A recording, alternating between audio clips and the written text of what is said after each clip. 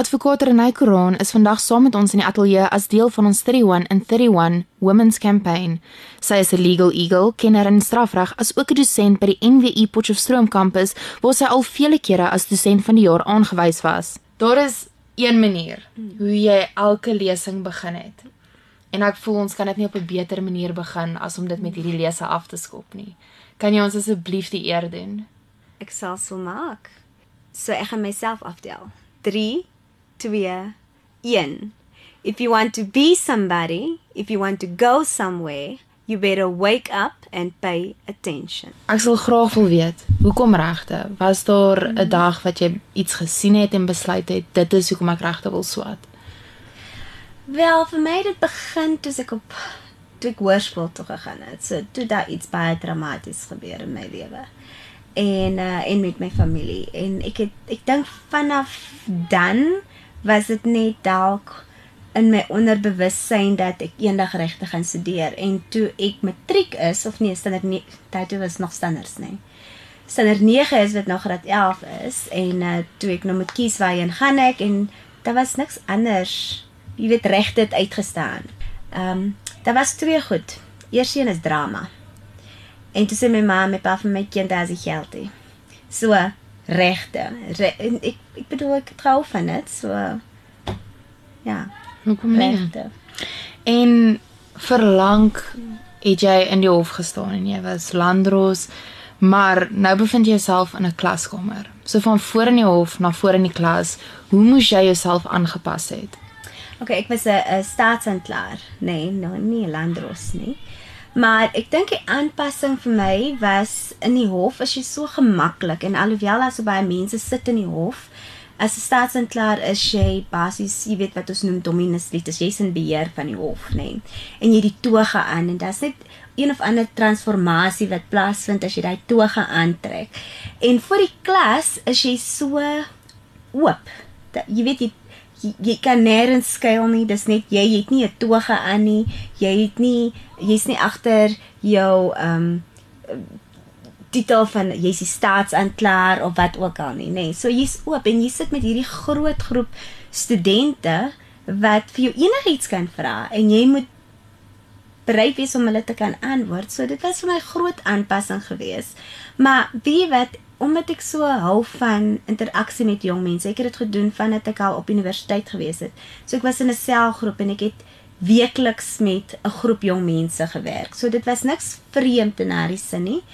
Maar dit was nog steeds 'n baie groot uitdaging om weer die kop skuif te maak van praktyk in 'n hof, die taal wat jy gebruik, die formele taal, om dit 'n bietjie meer af te bring op 'n tweedejaars vlak.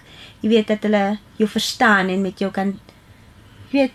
Wel, ek voel die feit dat jy al soos 1000 keer dosent van die jaar gewen het, is 'n baie goeie indikasie dat jy hierdie reg gekry het. Maar watse faktore voel jy moes jy in ag geneem het en waarop het jy spesifiek gefokus om die beste dosent te word? Ja, ek gaan vir jou sê, dit was nie altyd so nie, nee. Toe ek hier aangestel is in 2009, ek dink die studente het my probeer uitfout. Hulle het regtig, hulle wou niks hoor van my nie. Hulle het niks van my klasse gehou nie. En ek bedoel, ons word ook in 'n induksieproses, jy weet, soos 'n opleidingsproses gesit, waar hulle vir jou verduidelik, dis hoe jy moet klas gee, dis die tipe goed wat jy moet gebruik, en ek het probeer dit volg. En ek dink, toe ek besef het dat ek myself moet wees met die studente, en dit was 2 jaar later eers gewees, so van 2010 af, ek het 2009 begin, van 2010 af, het ek besluit, weet jy wat, kom ek is net myself, want dis al wie ek kan nie voorgee, en al hierdie goed probeer doen, of myself conditioneer, wat hulle verwag ek moet, jy weet, so ek moet myself wees met die studente, en ek dink dit het die groot verandering gebring. En ek het vir hulle gesê, maar dit is ek, dis ook praat, nee, ek praat, as jy my so kry in die molle, gaan ek so praat, as ek in die klas is, gaan ek so praat, ek kan nie pretend, jy weet, voorgee, dat ek hierdie tipe persoon is in die klas, en as jy my raakloop hier op campus, en as ek 'n heel tipe ander persoon nie. En ek dink dis dalk wat die wat die groot ommeswaai gebring het, kan ek dit maar sê, nee. Vir Heritage Day het jy voor in die klas gestaan en jy het multicolored aangetrek en het gesê, I am colored and this is my heritage. Is dit iets wat na in jou hart lê? Ja, jy weet, identiteit dink ek lê naby almal se harte, nee. En ek dink vir my besonder dis deel van wie ek is. Dis hoekom ek is soos wat ek is as gevolg van die feit dat ek so groot geword het, nee. Dit was en dit is nog steeds deel van my identiteit as 'n kleerling dosent. En ek moet vir jou sê, in 2009 toe ek voor 'n klas staan, was 99% van my klas wit studente gewees. En dit was verskriklik intimiderend vir my gewees. En ek dink dis ook wat my daai kop skuif laat gee, en wie wat, ek kan nie voorgee nie. Ek moet wees die kleerling dosent van gebore in Appington, dis ek en ek praat soos wat ek hier praat, nee. En ek dink die studente kon daai ek weet nie wat die Afrikaanse woord vir genuine, jy weet, sien. So dit lê na aan my hart. Nou mense dink alle dokters lyk soos die dokters in Grey's Anatomy. Maar ek wil weet, is die grootmens prokureur lewe regtig soos wat dit lyk op Suits? Nooit nie. Glad nie so glamorous. Ons is min wat daarom so deftig aantrek ook. Maar ek kan vir jou sê dat ons regstelsel is baie anders as die Amerikaanse stelsel. Jy weet, ons hardloop hier rond in 'n hofie, ons staan stil op een plek. Dit wil nie sê die adrenalien en die litigasie is minder nie. So jy kry nog steeds daai satisfaksie van jy's besig om vir iemand se reg te beklei. So dis dalk nie so glamorous altyd nie. Is nog steeds baie harde werk, alhoewel ek op Suits dink ek nie hulle wys altyd die harde werk nie. Jy weet, hulle wys die laat ure werk, maar die fisiese sit en navorsing doen en probeer 'n saak wen vir jou kliënt, dis baie moeilik. Maar dit is selfbevredigend, veral as jy 'n passie het vir die reg. Maar jy het ook byvoorbeeld die Utah mock trials gedoen as 'n passie. Wat was die inisiatief agter dit? Toe ek nou en dit was in 2010 ook, toe ek die kop skuif maak, nee. En toe dink ek, wie wat, toe ek as staatsanklaer begin het, toe het ek nie geweet wanneer om te sit, wanneer om te staan, hoe spreek ek die landdros aan. Dit het net vir my gevoel, die praktyk was so ver verwyderd van die teorie af. En ek het gedink, wie wat, kom ons kyk wat ons kan doen. En ek het toe nou na Prof Skutte toe gegaan op daardie tyd en gesê, ek wil baie graag hierdie kompetisie begin, maar dit was nog net op die Potchefstroom Campus. Hy het vir my gesê, as jy tyd het en as jy geld het, go for it. En dis so het begin het, en net so met so onder 50 studente het het mee begin op die Potchefstroom Campus. Maar dit was gewees om die tweedejaars en die derdejaars 'n bietjie meer praktyksblootstelling te gee. Sodat as hulle klaar in hulle 4 jaar, dat hulle kan weet wanneer om te sit, wanneer om te, jy weet die basiese tipe van goed en die proses self. So dit is iets baie na in my hart. En ek dink op hierdie jaar het net so bietjie onder 300 studente reg oor kampus deelgeneem aan hierdie kompetisie. So jy weet, dit is 'n intercampus kompetisie tussen tweedejaars en derdejaars. So met die insig waarna jy verwys het jy al gepubliseer oor corrective rape. Is hierdie die tipe sosiale kwessie wat belangrik is vir jou? Ja, dit is belangrik, omdat ek 'n strafregdosent is en verkrachting is een van die misdrywe wat ons doen. Jy weet, maar as ons begin praat oor corrective rape, het ek gesien studente weet glad nie wat dit is nie. En so dit was vir my belangrik om nie net in die klas nie, maar ook akademies te skryf oor hierdie tipe kwessie. Dit strek verder as net die misdryf self. Jy weet, dit is 'n misdryf teenoor die gemeenskap. Dit gaan oor sosiale norme wat geskuif moet word, 'n kopskuif wat gemaak moet word. Dit gaan oor inklusiwiteit, dit gaan oor diversiteit. So ja, dit is iets ook na in my hart. En nou, die besmaking daarvan. Vir die luisteraars wat nie weet nie, in die platste taal sonder ons regs terminologie, hoe kan jy corrective rape beskryf? Ja, ek kan nou vir jou sê, dit is die verkrachting van lesbians. En hoe hierdie verkrachting plaasvind is 'n op 'n verskriklike gewelddadige manier. En kyk, die hele idee agter korrekte vryp is dat manne, en dit word gewoonlik die misdrijf word gewoonlik gepleeg deur manne teenoor lesbians. Van hulle voel die lesbians was nog nie met 'n regte man nie, dis hoekom hulle met 'n vrou is. So as hulle seksuele omgang het teen hulle wil met 'n lesbien, sal hulle gekorrigeer word, reggemaak word. Hens praat hulle van corrective rape. Jy weet, dis maar eintlik wat dit is. Dit is skokwekkend dat iemand daai neerdrukkende en afkykende posisie oor iemand kan hê. Maar wat is volgens jou die belangrikste probleme of die grootste probleme wat Suid-Afrikaanse vroue in die oos staar op die oomblik? Weet, ek was nou hierdie hele lang naweek omtrent net omsingel deur mans.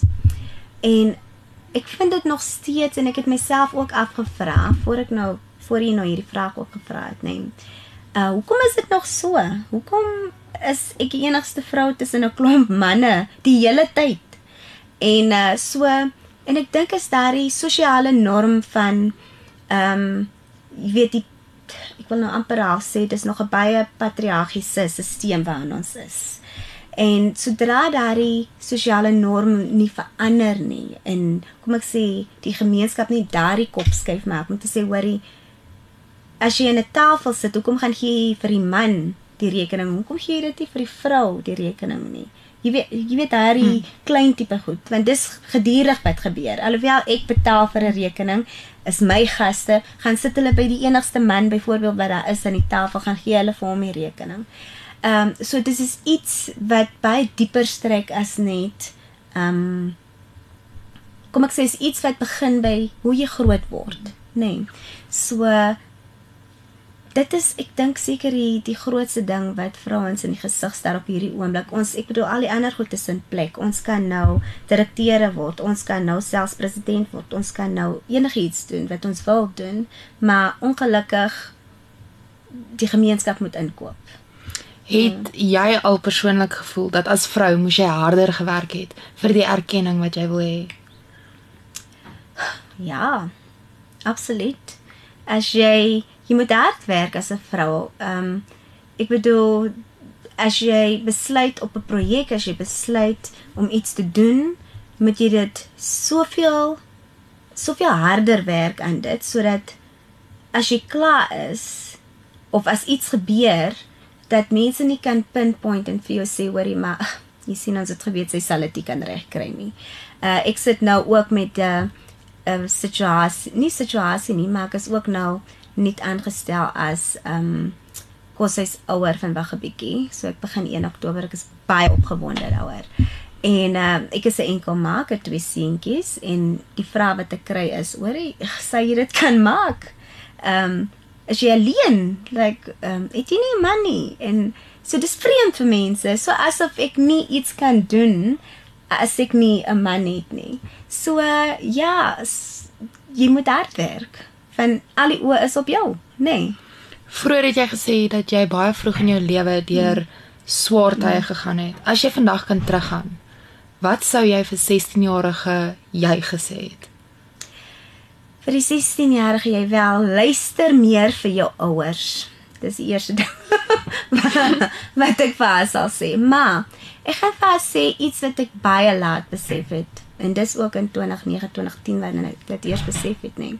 En dis wat ek vir die studente elke jaar in my klas sê, en ek seker jy ken dit ook, is die aanhaling uit Sister Act. If you want to be somebody, if you want to go somewhere, you better wake up and pay attention. En het gaan daaroor dat daar soveel geleenthede. En moenie terugstaan en moenie in jouself twyfel nie. So gebruik meer geleenthede, René. Daar gaan geleenthede na jou toe kom, moenie bang wees nie. Gryp dit aan. Jy sal goed doen in dit. So ja, dis wat ek van gaan sê, maar dan gaan ek ook vir haar gelyktydig sê, jy gaan eendag baie goed doen. En wie het jou geïnspireer? Wel, my ma, kan ek nou vir jou sê, is my inspirasie. Ek glo nou nog niemand werk harder as my ma nie. Vir haar familie, vir haar self, So sy inspireer my. Jy weet, sy staan vroeg op, sy hoef nie vroeg op te staan nie, sy staan vroeg op, sy doen al hierdie goed wat sy vir ander mense, wat sy nie hoef te doen nie, maar sy doen dit. En dit inspireer my, want wie dit spreek na die goedheid van 'n mens. En as jy enigiets kan wees goed vir jou medemens. En wat is die beste advies wat jy ooit ontvang het? Sjoe. Ek het so baie goeie advies ontvang. Nee, maar ek kan nou op hierdie oomblik aan 1000 goed dink wat baie goeie advies is. Ek kan onder andere dink dat en ek en Alison Geduld, 'n kollega en vriendin van my, ons praat gereeld oor hierdie tipe van goed. Maar ek kan nou dink aan iets wat Oprah Winfrey en Maya Angelou oorgesels het. En hulle gesê, you show people how to treat you. En vir my spreek dit daarop dat as iemand jou disrespect of nie respekteer nie, as iemand oor jou loop, gaan 'n bietjie terug en kyk hoorie, laat jy toe dat hierdie persoon dit doen. Gee hierdie persoon toestemming om dit te doen. Want aan die einde van die dag wat altyd gebeur is, jy voel slegter as die ander persoon. En ek weet nie hoekom is dit so nie. Alhoewel jy niks doen nie, voel jy slegter as die ander persoon. So, en iets ook baie belangrik vir my is, wees versigtig met die energie waarmee jy jouself omsingel elke dag. Daar is ongelukkig mense wat jou energie net drein, en niks teruggee nie. En jy moet versigtig wees daarvoor, want jy het 'n werk om te doen, jy het 'n gesin om te onderhou, en as jy toelaat dat jy net hierdie mense om jou het wat al die energie uit jou uitneem, gaan daar absoluut niks van jou oorbly om vir jou geliefdes te gee nie. Jy weet die mense wie saak maak. So ja, ek kan aan 1000 ander goed ook nog dink, maar